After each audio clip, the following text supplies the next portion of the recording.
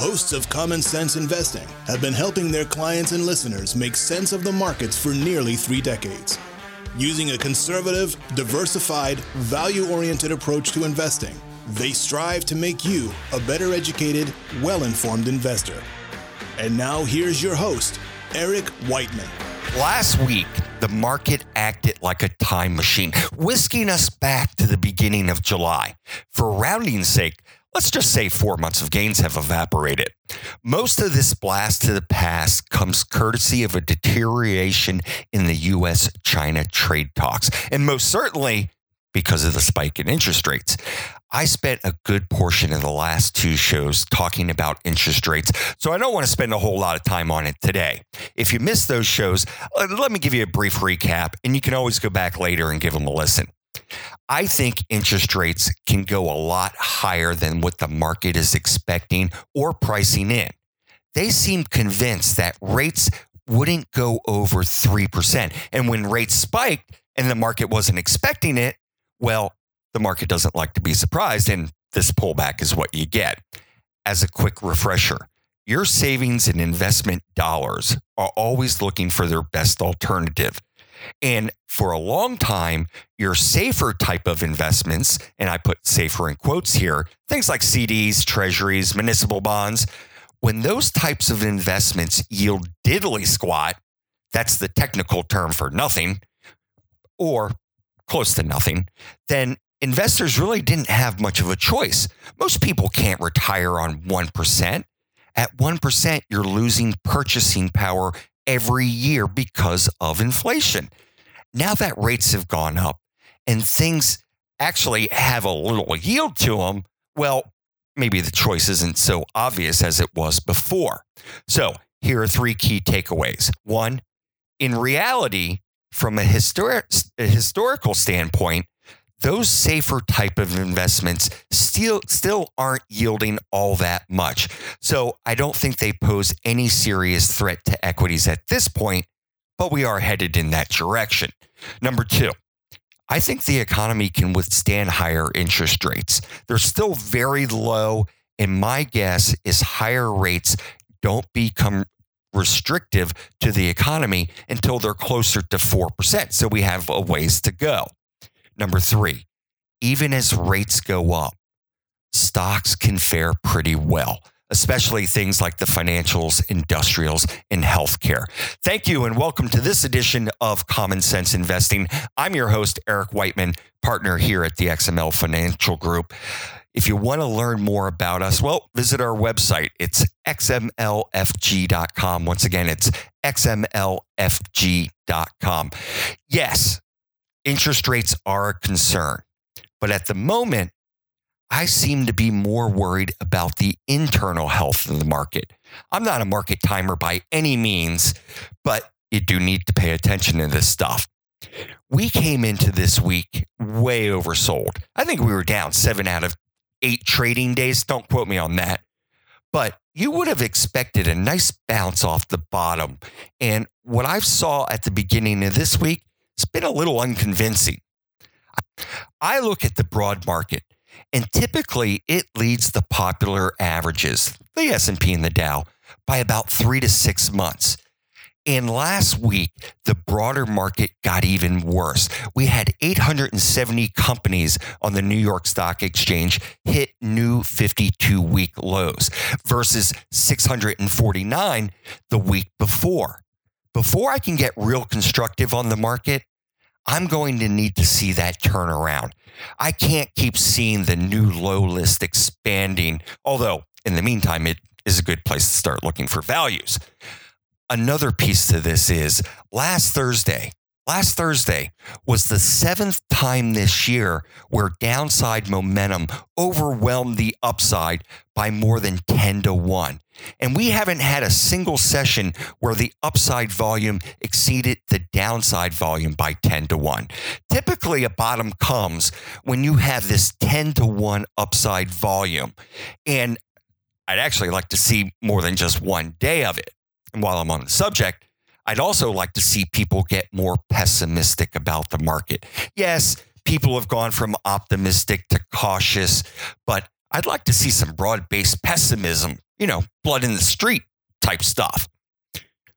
All that is just reading of the tea leaves. It's anybody's guess as to what the market does in the short term.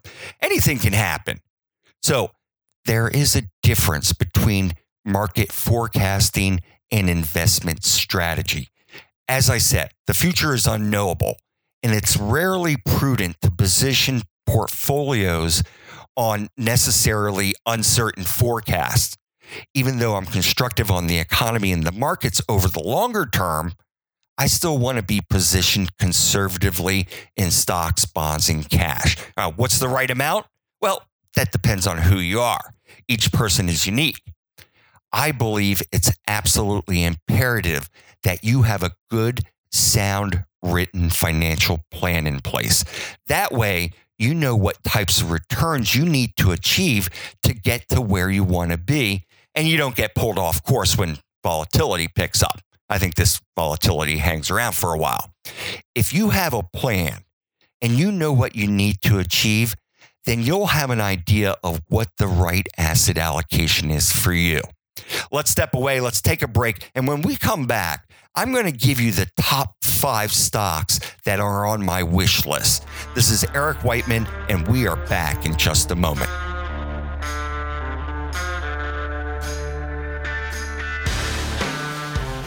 You've worked hard. You've saved and invested. Now you want to make sure all your hard work pays off.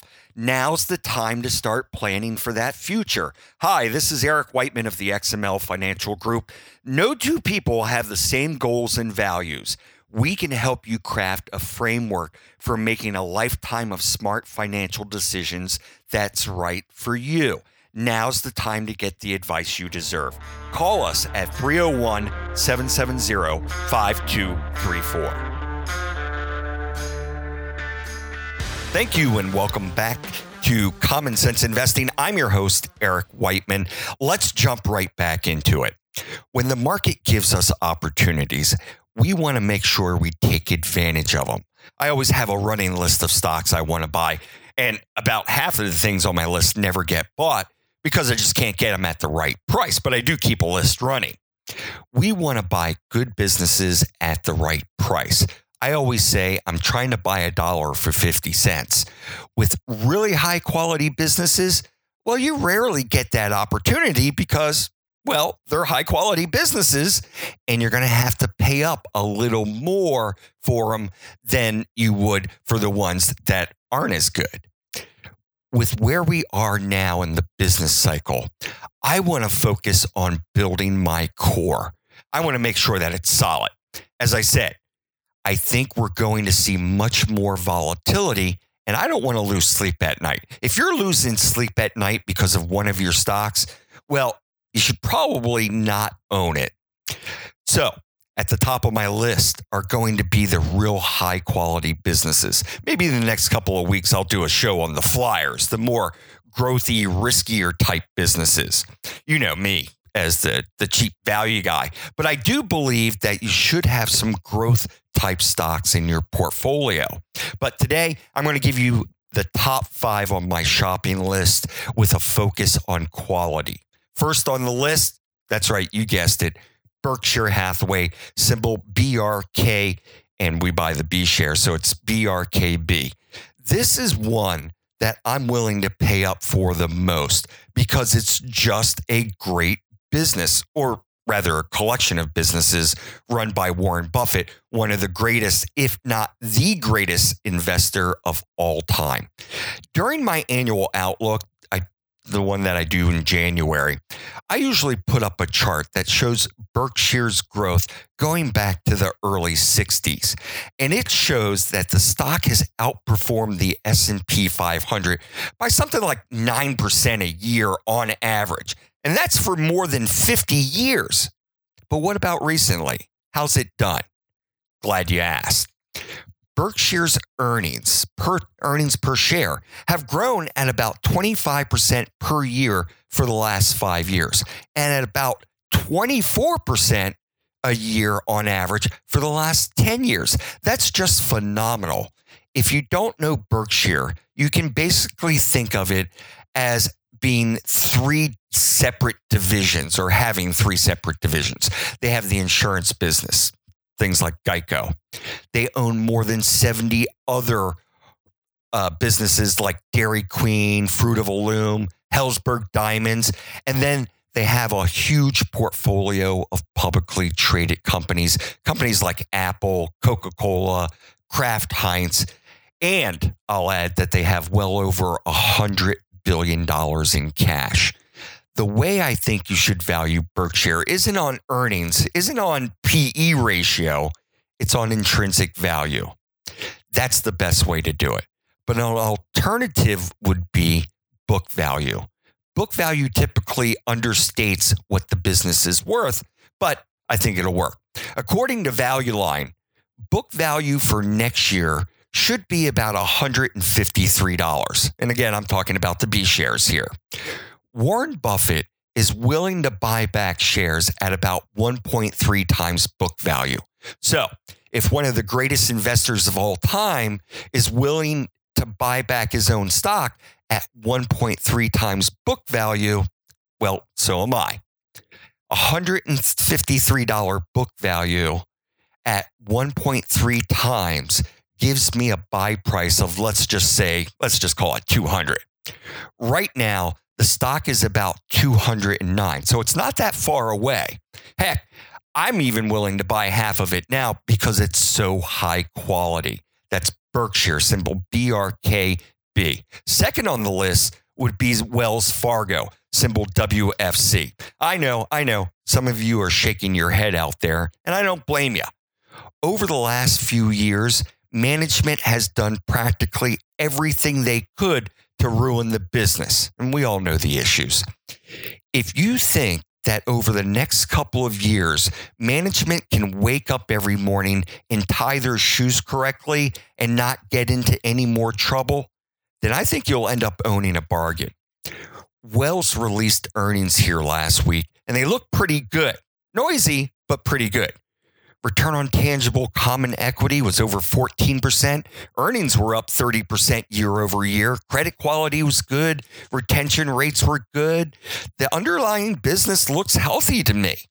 Again, if they can get past their legal and operating woes, maintain their expense discipline, and return anywhere near their former profitability, then I think this stock is undervalued. Right now, it's trading at about 10 times earnings, which is a discount to their peers, and it pays a better than 3% dividend while you're waiting.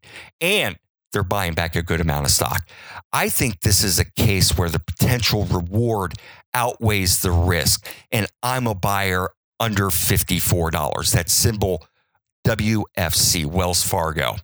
Since Canada just legalized the recreational use of marijuana and the pot stocks are all the rage now, let's talk about a real drug stock, Johnson & Johnson, symbol J&J. Again, this is a core type holding for me, so I'm willing to pay up a bit more for it. You know Johnson & Johnson, they're the world's largest and most diversified healthcare company on the planet. And like Berkshire, they have three different pieces to the business. They have the drugs, the medical devices and diagnostics, and then they have the consumer business. I love that they have that diversity there. The drugs and the devices represent close to 80% of sales and drive the majority of cash flow for the firm. They too just released their earnings, and they look pretty darn good to me.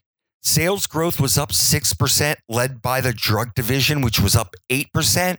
Consumer products were up 6%, and the devices were the laggard here. They were only up 3%. Now, this is a steady Eddie type of company, and they have a number of new drugs coming to market that are going to help them out over the next couple of years. The stock is trading at about 17 times next year's earnings, or what my earnings guess is, and I'm cheap. You know that. I'd prefer to wait till it trades under 16 times earnings, which I'll break it down for you. That equates to about $130 a share. That's where I'm a buyer, $130. Another one is Pepsi, symbol PEP. I mentioned this a couple of weeks ago, and it was because their earnings had came out And it was the last earnings for the CEO who's retiring. And I tell you, I think she just did a remarkable job during her tenure at the company. They beat on both revenue and earnings, which is the 10th consecutive quarter that they delivered a positive earnings surprise. Earnings per share came in at $1.75, which was up 18% year over year. But currency had a negative headwind for them, and they adjusted their numbers downward going forward.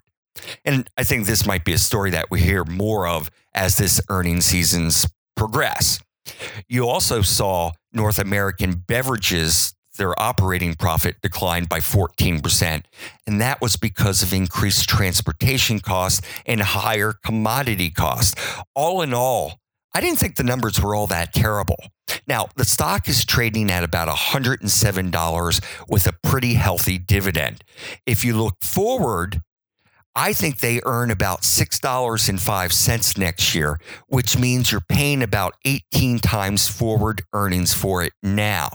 If I could buy it at 17 times, then I'd be willing to nibble, meaning I'd buy half. And then I'd buy the other half. At 17 times earnings, that would be at about $105. 17 times earnings for a high quality company like Pepsi isn't outrageous. Yes, they may continue to face some headwinds from input prices and in currency, but over the long term, those types of things correct themselves. Again, I'd be a buyer of Pepsi for the really long term, not a quick flip, but I'd be a buyer at $105. And while you're owning it, you'll be collecting a 3.4% dividend, the one that they've been raising for the last 46 years in a row. They've grown that dividend on average of about 8% a year for the last 5 years and about 9.5% on average for the last 10 years. Another one, CarMax, symbol KMX, and it's trading right around $70 now. And this one looks way oversold to me. CarMax has a pretty unique business model. There's been a few good companies out there that have tried to replicate what CarMax has done, but they haven't quite been able to pull it off. CarMax is the nation's largest used car retailer. They go out and they buy used cars, they recondition them, and then they sell them in the used car markets, mostly in the retail market. The cars that don't meet the CarMax standard, they get sold off through wholesale auctions. And the mix is about 85% retail and about 15% is wholesaling. And there are a number of reasons why I like CarMax. One, when you walk into a CarMax, you get this transparent car buying experience. Now, I hate going to a car dealer because I'm afraid I'm going to spend hours there with a salesperson who's constantly telling me, I'll go back and check and see what we can do. I'll talk to my manager.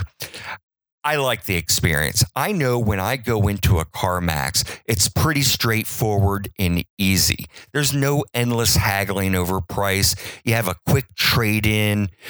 You get the appraisal, and they make an offer on every appraisal. It's just a completely different experience. And I think it's a superior business model when you compare it to their competitors. The second reason is, right now, they're in about 55 U.S. markets, and they estimate that they have about 5% of the market share in the markets they serve. So that says to me, there's a lot of opportunity to expand. I think they're only halfway built out across the U.S. So they could maybe double their locations over the next several years. They only have 3% of the total used car market. And they're capturing an ever-increasing share of the markets that they're in. The third reason is they're profitable in every market they're in. That's important. You want to be profitable in everything you do. They're profitable in every market they're in. So they have a replicable, scalable model. And of course, there's always the valuation part of it too. I think they'll earn $5 per share this coming year. And with the share price at about $70 now, That means that they're trading at about 14 times earnings. They haven't been this cheap since 2009, 2010, during the depths of the financial recession. Over the last 5 years, earnings have grown at better than 13.5% per year on average. And the reason they're growing their earnings like this is because they have a better operating system that's built to leverage their unique information advantage to buy and sell at profitable prices. Basically, they know more about their business and markets than anybody else does. I think CarMax is a buy right here. I think FedEx looks cheap too, but I've run out of time today. With all these, you have to do your own research and see if they make sense for you. We'll be back next Wednesday. Until then, remember, it's just as important to protect your assets as it is to grow them.